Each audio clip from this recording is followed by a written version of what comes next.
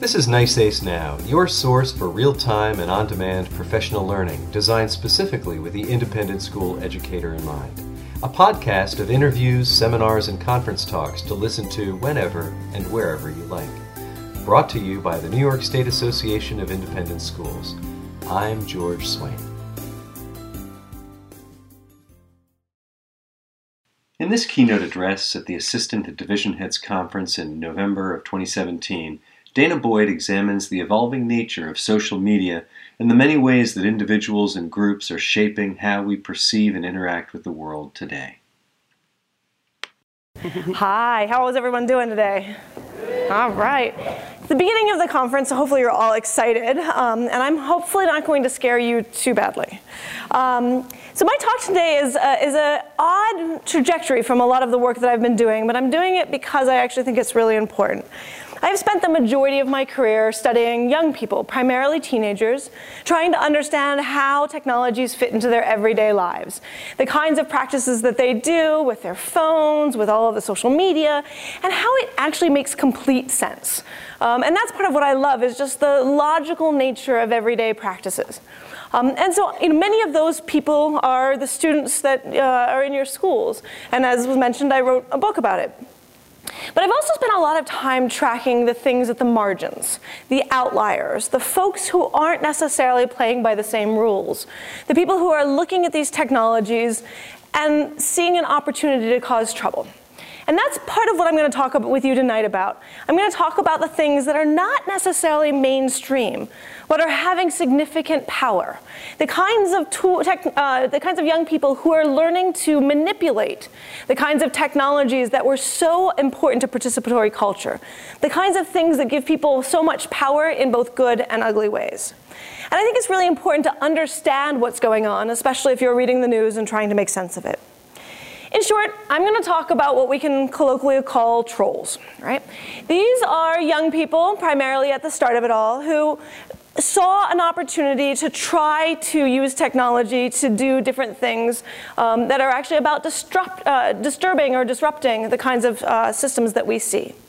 They are also the basis of what is now within media frames talked about as fake news and talked about as the alt-right, and we're going to get there. And so as much as there's conversations in the Senate about issues that are happening in Russia, a lot of what you need to know comes back to young people. And these aren't just specific young people far off in another corner. They're young people across the entire country. They're the young people in your schools who are participating in these environments because they gain something from it.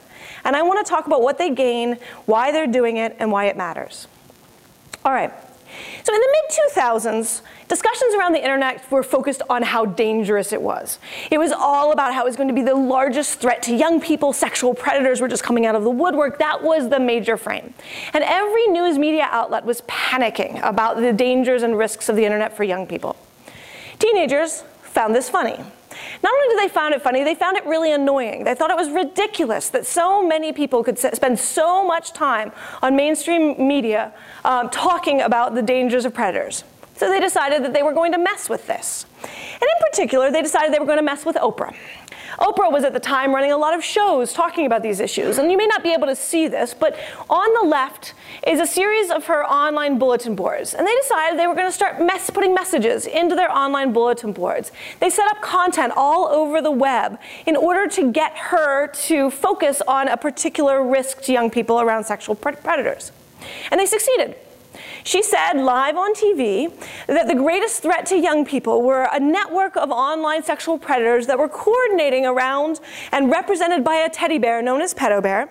And she says live on national TV, he doesn't forgive, he doesn't forget. His group has over 9,000 penises and they're raping children. Now, teenagers laughed. This was great. The number of encoded references here are phenomenal. It's about Anonymous. It's about Japanese anime. It was a moment of just getting little memes into the mainstream media. And they thought this was just great to watch what was happening. And they weren't alone. They were trying to find ways to mess with the broader media ecosystem because they thought it was funny.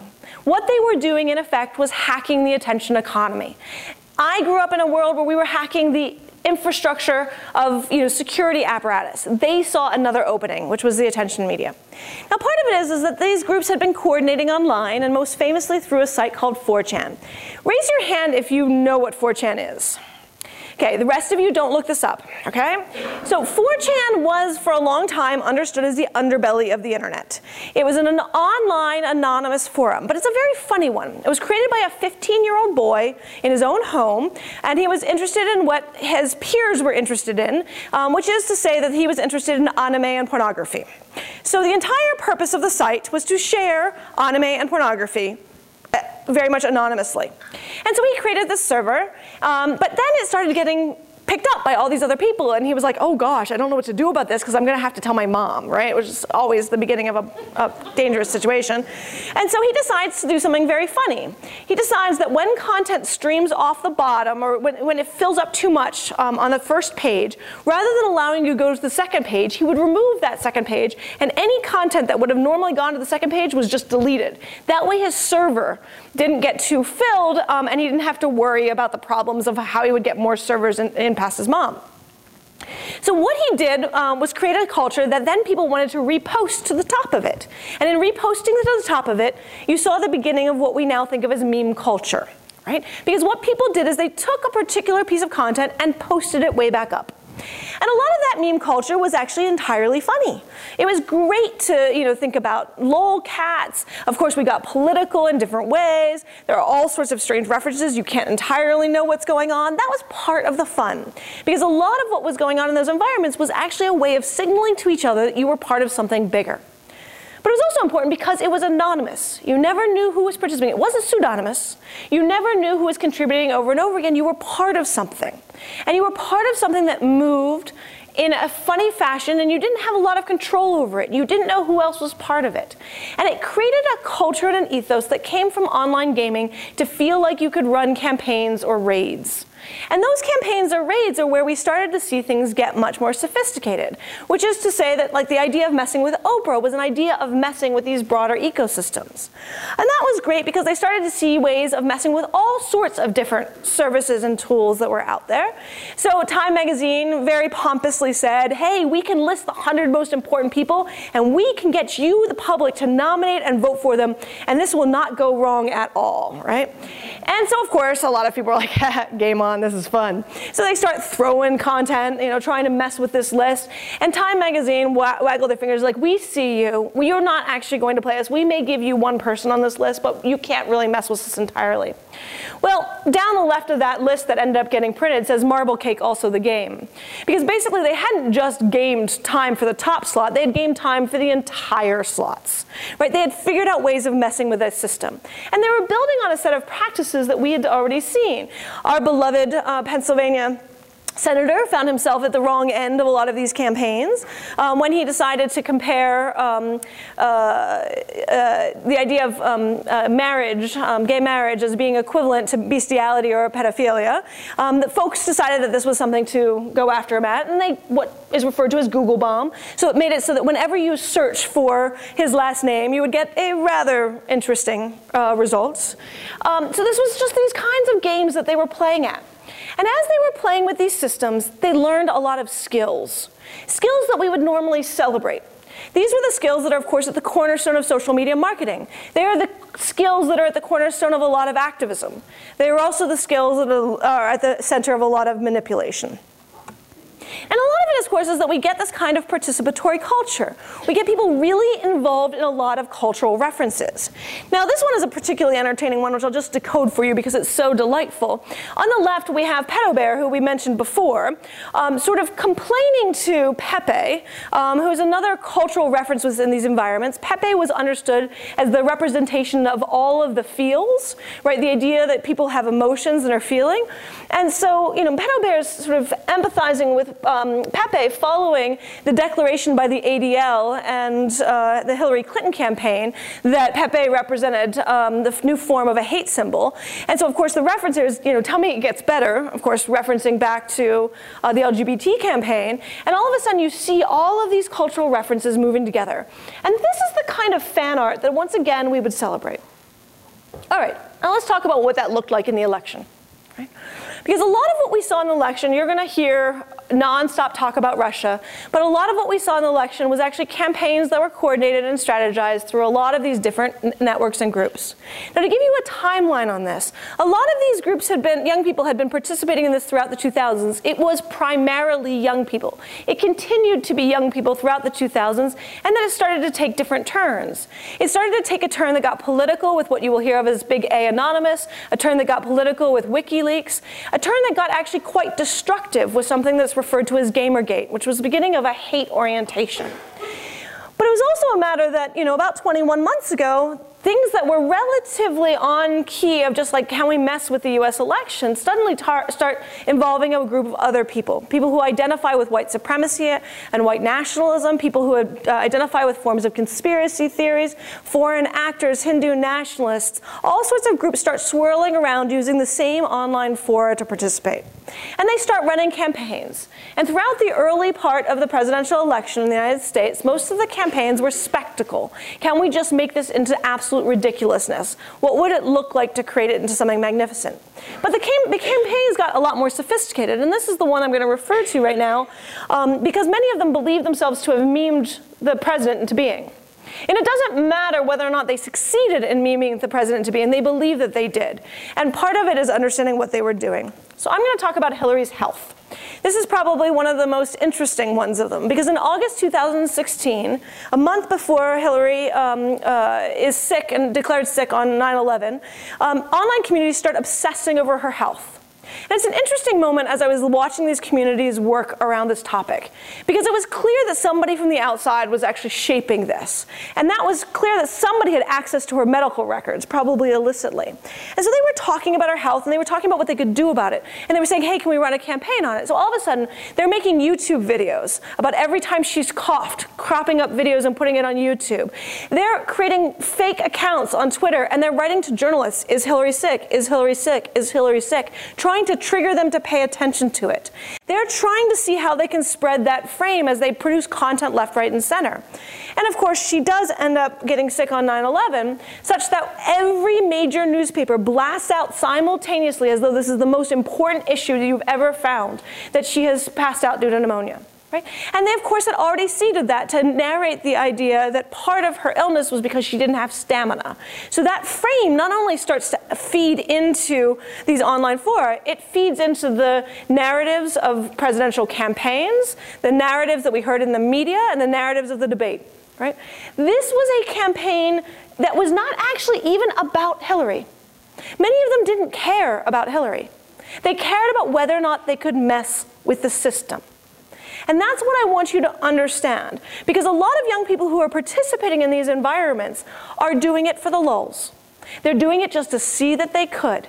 And they felt so empowered at that moment where they felt like they could do something. And we can talk about some of the other attacks if you'd like. But what I want to point out with this is that we have infrastructure within our society that is vulnerable and has these openings right now. One of them is the media. They will cover anything that is newsworthy, even if it's not necessarily healthy for us as a society to cover. And so all it takes is people asking questions. It's not even require fake content. It just requires asking questions. So if you want to understand what that means, 2 nights ago, when we had to deal with the devastation of a young man going and shooting up a church, what happened in these communities instantly, as soon as that occurred, as soon as that was reported, they start creating links in online fora saying this guy, the shooter, it's all because of Antifa. So they start bringing these links and they start feeding it, and it's at this point, it's totally insane. But they point it at journalists. And it took all of 1 hour for Newsweek to report out that there seems to be a connection between Antifa and the shooter. Right? They do this over and over again. So when you start to see these media fall and they use the technologies to get there, we need to understand how we've gotten there. All right, I'm going to back us up. I want to look at the roots of why people are doing what they're doing and what's at stake here. What's at stake politically and what's at stake socially that can be used in these forms. So why are we vulnerable to polarization and manipulation? Why are we vulnerable to fear? We can talk about the psychological aspects of it, but I want to highlight some of the sociological, some of the cultural. We have built a structure that's not just about the media being exploited, but about our social infrastructure being exploited. And part of it is that as a country, Our social graph, our actual social networks, the people that we know, have been polarized for a long time. But there's been interesting institutions throughout our time to try to bring things together. And I want to talk for a moment about the military. The military actually provided a very important networking service in this country. Because even as people would self-segregate, 18-year-olds would actually be going to the military and actually forced to get to know and spend time with people who were culturally, geographically, politically, ideologically, faith-wise different than one another. They were diverse along many, many axes. And not only did they have to train together, they had to work together to lay down their lives together. Right? It was a very interesting and important structure in the rebuilding of the country after the Civil War, and it's an even more important part of the country across the 20th century. Because what it meant is that people had these strong networks, these ties across the land in different ways. And what's happened is we've undone a lot of those. Not only has the military declined in the number of people participating in it, the level in which this has actually been a way of onboarding immigrants, the ways in which the combination of people who are participating in the military are already socially much more localized, but we're also seeing these structures play out in different ways elsewhere. I keep thinking about this in terms of Facebook. One of the first things that happened in Facebook was when young people, think about the time when Facebook was required, or was only for colleges. Young people would find out they had gotten admitted to the college and beg for their account, right? So they could get access to Facebook because they'd heard about it, but as high school students, they couldn't access it. And what happened from that early point is they figured out who else was going to be in their dorm or in their community, and they found the people that were like them and begged to get away from their roommates or the people that were different than them. They chose to self-segregate. They used their text messaging devices, their phones, in order to stay connected to people from home rather than being forced to interact with people that are different. So we've actually seen all of these different ways in which people intentionally self-segregate. Now, self-segregation is something that is completely sensible culturally. It's much easier to be around people who think like you, who share the values of you, who are entirely part of your worldview. And this isn't just true for young people. This is true, for example, in workforce environments. I love the work of Mazar and Banaji, who found that even though more diverse workplace teams perform better, they perceive themselves to perform worse, and they mark themselves as less happy. Right? That's huge. Because what that means is that we create these structures in order to self-segregate. And it's not just that we've created them within our broader traditional environments. We've, of course, created them online. You can connect to anybody around the globe through the internet, but you're not going to. You're going to use it to connect to the people that are like you. And for most people, that means they're peers. And that's one of the reasons why you pay attention to the peer culture and the factors that's going on there. For the groups that I'm talking about that are at the extreme margins, that's people who actually share their worldview in an egregious way. And of course, when you end up adding that to the rise of 24/7 news and an ecosystem in the news media that's sort of messed by financialization, we end up with a wedge in society, one that can actually be used to do all sorts of polarization, often in short-term benefit and long-term cost. Right? And that's one of the reasons why I'm interested in technology's role in all of this, because I used to celebrate just the fact that young people could come together and get to know strangers. It was so important. In the early days of the internet, for LGBT young people, the internet was more important than anything else, because finding other LGBT people would make certain that they would not be dying by suicide. It was critical. And so part of it is we pushed at that, and that was really powerful. But what happens when we push it to a more problematic end? So let's talk about another key facet, because I'm going to give you these facets, and then we're going to start to tie them together. And this has to do with the epistemologies of how we think about things. Now, we often focus on individuals and their ability to understand information and information intermediaries. And certainly in an education landscape, we tend to help people try to think through this. But predominantly, we focus on ideas of evidence, and I happen to share those views.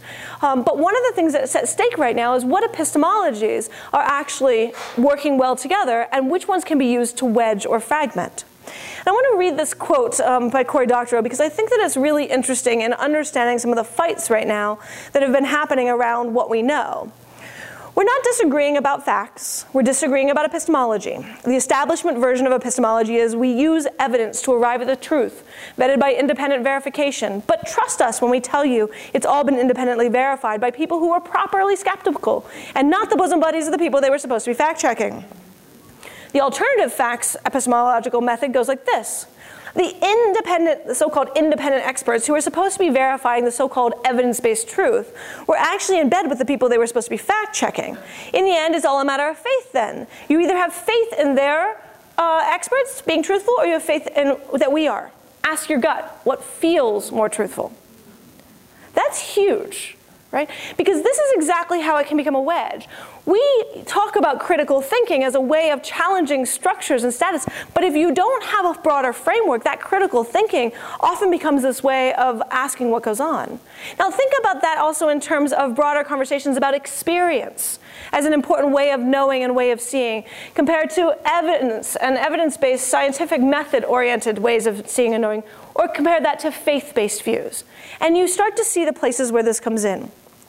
So we ask people to be critical thinkers, but we often teach them in funny ways around this. And one of the things that I talk about in my book is how often teachers have been asking people to be critical about Wikipedia, but the way that it almost always came out for young people was, I heard Wikipedia is a bad thing, but I'm going to use Google, right? That's a good thing, right? Okay, so let me explain what that looked like yesterday in Virginia. One of my researchers, Francesca Tripodi, went around and interviewed people about how they got information about the election. And consistently, they had one answer for her. We Googled it. Right? They didn't trust fake news, otherwise known as CNN. They trusted the ability to search names. And it wasn't just now, it was actually going back to the primaries, when she realized that at a primary, if you actually have a particular strong political affiliation, you may not know the different candidates. And they were throwing them into Google and finding whatever came up, which by the way was the news, Google News information, it was personalization, but they didn't know that. They just read the headlines, right? And again, you start to see a vulnerability. So how do we actually use that vulnerability? This is where I love conspiracy theorists. They're fabulous as a way of actually seeing how this is opening. The folks who are really focused on the Earth being flat are particularly priceless. And so one of the things that they talk about is how they create YouTube channels to get people to critically think. And it's true, if you actually go down these rabbit holes and start looking at the context and conversations around the folks who are focused on the Earth being flat, you get an amazing worldview, and you start being like, huh. And if you don't actually have the physics knowledge or the scientific knowledge to start interrogating the material they put out there, it's really hard to make sense of it. Now look at what that means for RT, and this is hard to read, so I'll read it to you. Just how reliable is the evidence that suggests human activity impacts climate change? The answer isn't always clear-cut. It's only possible to make a balanced judgment if you are better informed. By challenging the accepted view, we reveal a side of the news that you wouldn't normally see, because we believe that the more you question, the more you know. Sounds a lot like a conversation we would typically have around critical thinking, except that, of course, this is being used to polarize. Now, where does this go at the most extreme? Let's talk about Dylann Roof. One of the heartbreaking things about Dylann Roof is that he actually left a very detailed trail of how he was radicalized. He actually wrote about it in gory detail, and then, of course, it was backed by all of those technical work on the other side. What's interesting about how he came about this process is that it had to do with the Trayvon Martin case. As he said, I kept hearing and seeing the name, and eventually I decided to look him up. Couldn't figure out who this guy was, and he wanted to figure out what this was about. I read the Wikipedia article, and right away I was unable to understand what the big deal was. It was obvious that Zimmerman was in the right.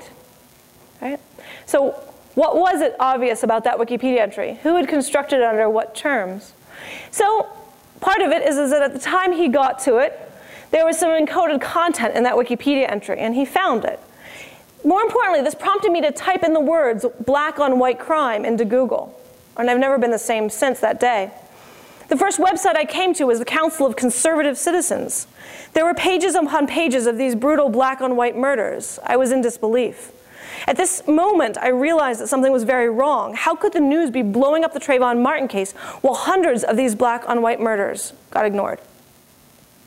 You start down those searches, you start asking questions into Google, and some of these pathways will lead you to more and more extreme views. And Dylann Roof is one of those people who went down that path. He started looking and asking questions, and content that was structured to appear when he looked for certain kinds of encoded work is exactly what got him there. And he very much explains that this is what got him there, and he very much does not apologize for what he did. So how do we see that being architected for political purposes? Pizzagate looks like a total joke to those who are not part of the online communities. It looks like a total joke to people who are not part of deeply conservative communities. It looks very different when you come from different worldviews. Part of it is to understand that commercial sexual trafficking of minors has been a problem for a very long time, and that religious communities, particularly evangelical communities in this country, have spent a lot of time invested in trying to help young people who have been sex trafficked. And prior to the internet, the way that that often occurred was through encoded conversations that happened on the phone. And the FBI used to track people who were talking about pizza, because pizza was the code reference that people would use when they were trying to commercially exploit young people. So take that for a second. John Podesta's emails get hacked, they get put into these online fora, conspiracy theorists start trafficking them, trying to figure out what's going on, trying to make sense of all of this. It's like, this is totally crazy, what's happening? They keep seeing references to a pizza shop, right? Now mind you, this is a group who's already predisposed to believe that Hillary Clinton is only investing in human trafficking work and State Department to cover up the actions of her husband, and to cover up the actions of her AIDS husband. Right, so they're already predisposed to this. They make this connection, that kind of moment where you're like, oh, there's something here, and it becomes a full-blown conspiracy, something that's completely crazy. But then they throw it to the media, right? And what happens, of course, as this goes on, is that they're encouraging people to self-investigate. They want people to look into it, to see if it is real. Hundreds of people show up to that shop in DC. One showed up with a gun. That's why we've heard about it across the liberal environments. But in conservative environments, this was going on, and this was being part of a broader conversation writ large, to question, to see doubt. But what was most interesting is that every major media felt that they needed to cover it. And what they didn't realize is that they were a pawn in that system, because the groups that I was tracking were throwing it at the media for one reason. They were throwing it at the media for the boomerang effect, which is that when you get a non-trustworthy actor to say something, people who don't believe that non-trustworthy actor negate it. Right? So the result is that by saying that there was nothing real about Pizzagate, that this is just a conspiracy from the internet, they convinced more people that they needed to go self-investigate, that there was something real there. Now, how did they learn this? They read all of the details of the CDC reports on what happened when the media would cover that there's no correlation between autism and vaccination. Right? What happens is that more people in this country believe that it is true. So we can't even cover that. Now, part of it is also understanding how people get set up in these moments. And I've been particularly enamored with a conversation that is primarily on Fox News, but is seeded through a variety of folks, which is to basically give information to journalists every time a teacher is arrested for having sexual misconduct with their students. These are all real cases. There's about 800 of them. And giving them to journalists, they feel like they have to cover the story. It's newsworthy, right? And so journalist after journalist covers it. And it sets in motion a broader idea that when you search for sexual predators, depending on how your personalization work goes, you get teachers. You start to believe that the primary sexual misconduct behavior is coming from teachers, female teachers, right? Think about what that means in a conversation around sexual harassment. It's a way of narrating the idea that this is not really about men, this is really about women. And schools are really not a safe place to be. Right? Now, part of it is that bullying was an epidemic, trafficking was an epidemic. We run into epidemics over and over again. But the biggest challenge with epidemics is that we don't know how to negate the fear. We don't know how to take something that is already fearful and push back at it. And that's where I find these things so tricky, because once those frames get into people's heads, they stick. Now, who do they stick for? It's not actually universal. Most of us would look at Pizzagate and go, that's just insane. You look at what Dylan Roof was doing and you're like, that makes no sense. You look at the idea that the earth is flat and you go, this is total conspiracy. But part of it is that people have destabilized identities. And it's interesting to see what it takes to destabilize somebody's identity and how that also can be used as a wedge. We live in a culture of fear. We created it, and it's tearing us apart. I spent time looking at parental fear. Parental fear feeds into youth fear. Even if that parental fear is about the internet or any other boogeyman, young people start to be afraid. And so there's a cost, especially in many of our privileged communities, of what we've done with that fear. People fear a high level of economic and social insecurity. Depending on your environment, there's different versions of that. There's a fear of what it means to have to take on college debt when you leave school. There's a fear of being able to survive in many other communities. All the conversations around jobs sort of magnify this. And we're now in a second generation of this, right? And so what we end up with is this conversation that is politically fraught, one where we question, who's taking away our jobs, who are the problems, and we see the seeds of some hate-oriented agendas. Now, we have a lot of young people who have no opportunity to socialize beyond the internet because they have been very much restricted in their mobility and their ability to socialize at scale. Their access to adults and broader social infrastructure is limited, again, because we are afraid of allowing them to do so. And so they're building these online communities and trying to make sense of their world through that pinhole, through that place where they can actually see something bigger. And depending on how their fears lay down and how they think about an interaction that they may have had in the classroom or ways of who's got what opportunities, you see an opportunity for radicalization. So one of the places where this has actually most strategically been occurring has to do with misogyny, right? Why is it that all these women have gotten ahead? It's all, they're putting us down. It's like, this is not about equality, this is about suppression of our views. And so you have an amazing environment. If you spend too much time in gaming environments, you can follow a whole set of rabbit holes that are deep down into the men's rights movement. It's not to say that there's not a lot to be said about what it means to deal with a masculine identity, but we're not actually having a strategic conversation about that. And by the time that they are in their mid to late 20s, you have a narrative of people who are NEETs, not currently in education, employment, or training, taking on that identity, taking on an identity that's part of beta male society. They're not part of alpha male society. And as a result, they can actually only find meaning by coordination. In fact, many of the people that I refer to who are playing these games take on and hold on to that beta identity. Part of what's beautiful about what they do is the way that they leverage ambiguity. You're not quite sure what's going on. And so you see young people throwing down swastikas and the N-word and all sorts of video games, not realizing that they're part of something bigger. And it's about using those as a moment. Nowhere is this more beautiful than YouTube. When a young person, particularly a teenager, starts to actually create YouTube videos just trying to make sense of their own world, asking questions, there's folks that look to try to pull them into those moments. So my favorite is the race realism component of it, which is, why is it that we're allowed to have black frats and not white frats? Just asking that question in a YouTube comment to a young person, they're like, why is that? Right? And then try doing some of those searches. Right? That's part of these opening pieces. And the goal for folks who are really strategic on it is to do something called opening the Overton window, to increase the range of things that are acceptable in society. And they've been working on this for decades, but this last year has made it reach a high level of visibility.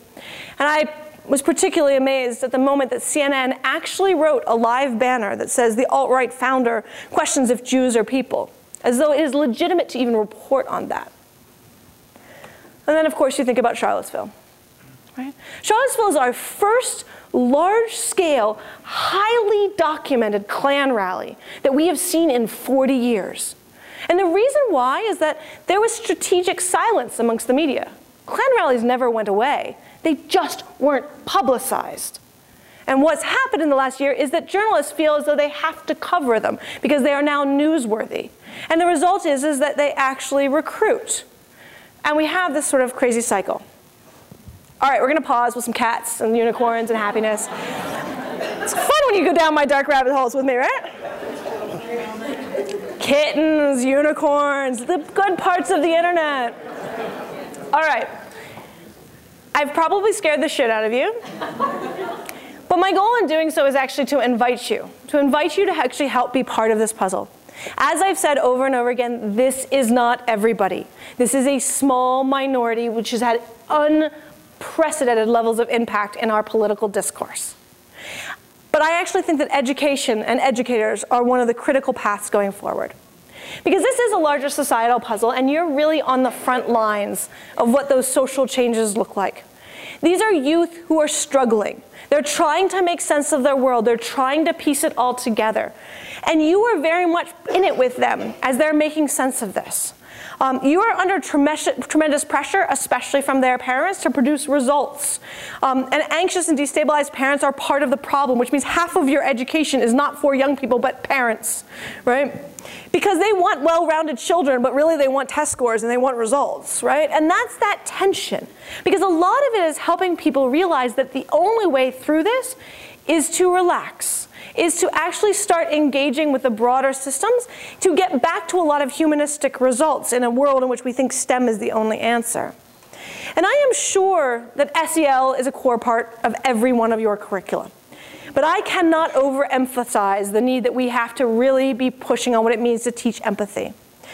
To really understand worldviews and understand anxieties. And I don't mean it in the progressive, nice way we often do. Because most effort that we've seen has been about classically marginalized populations as we can narrate them.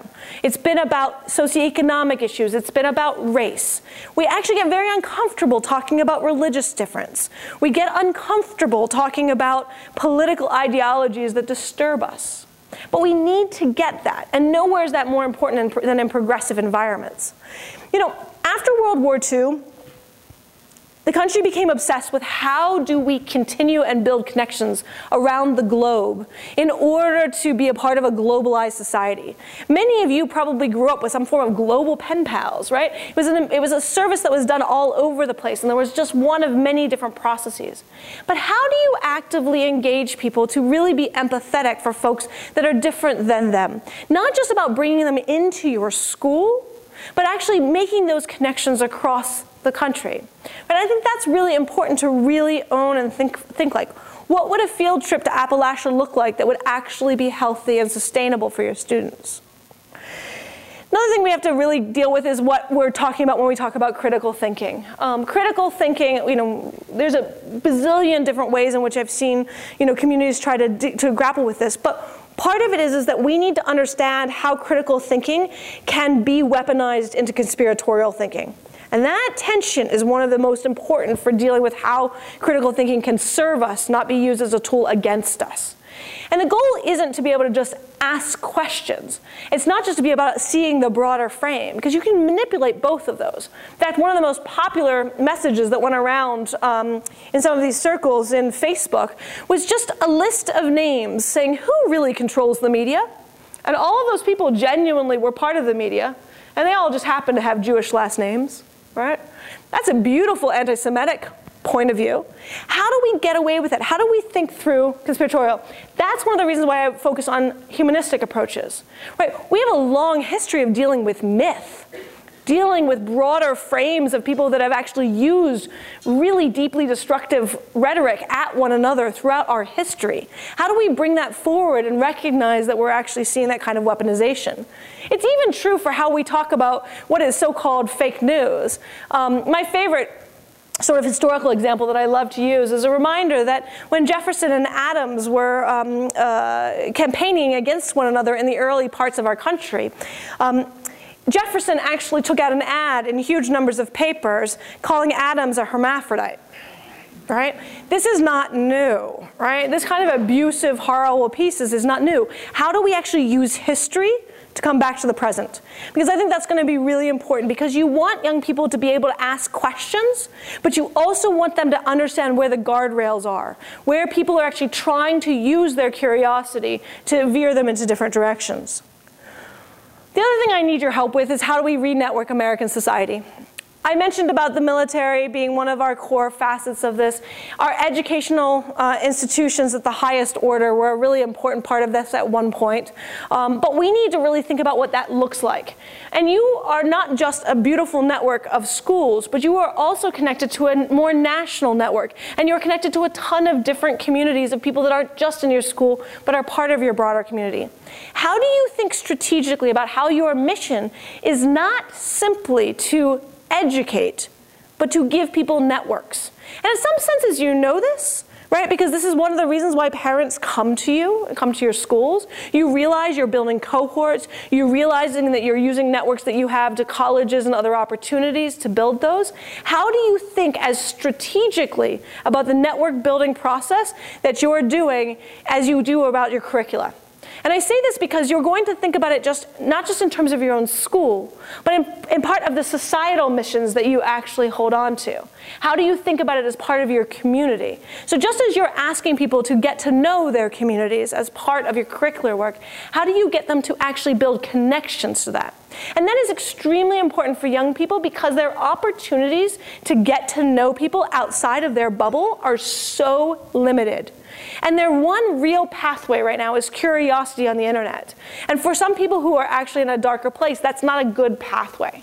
So what I want to ask you is, how do you think about the networks that you can build for young people that really open their worldviews, not just the ones in the classroom?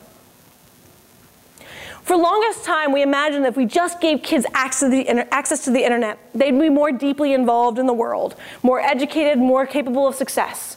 We ran 10 years of access campaigns. We just need to get young people access. We need to get broadband. We need all these things out. And then, of course, we realized that access alone didn't do a lot. We ended up with a skills gap, right? And so all of a sudden, we had this conversation about how do we get people skilled? How do we let them understand? And we got into a critical thinking conversation about how do they understand the skills and these technologies. And many curricula move towards the skills-based, literacy-based approach. But what I'm arguing is that skills and access won't be necessary, won't be helpful until we actually get to the underlying identity pieces, until we actually think about healthy behaviors, about where people are at.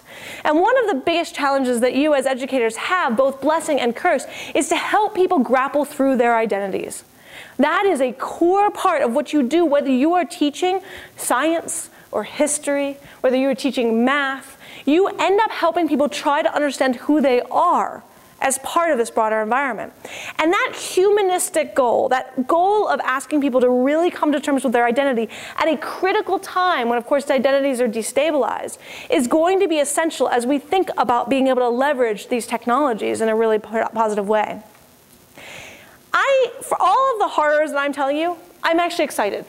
I'm excited because I have spent so many years tracking these behaviors and watching them and trying to get people to wake up to see what's going on. And it was really hard until about November 9th. These are problems that are rooted in our society. White supremacy, white nationalism, not new, right? The origins of our country. Different kinds of hate mobilization, not new. The fact that they use tools and can coordinate it at scale should indeed worry us. But the most worrisome thing to me is our reaction. Because if we react to this by just being afraid and crawling into a corner, we've done their work for them. This is the moment where we can acknowledge what we're seeing, we can recognize the power of it, and we can actually work to collectively combat it. Thank you. Thank you for listening to this NICEACE Now podcast. Production support comes from Andrew Cook. Interview and conference support by Judith Sheridan and Barbara Swanson. Our theme music was composed by Scott Holmes. For additional podcasts as well as information about our conferences and other programming, please visit our website, nysais.org.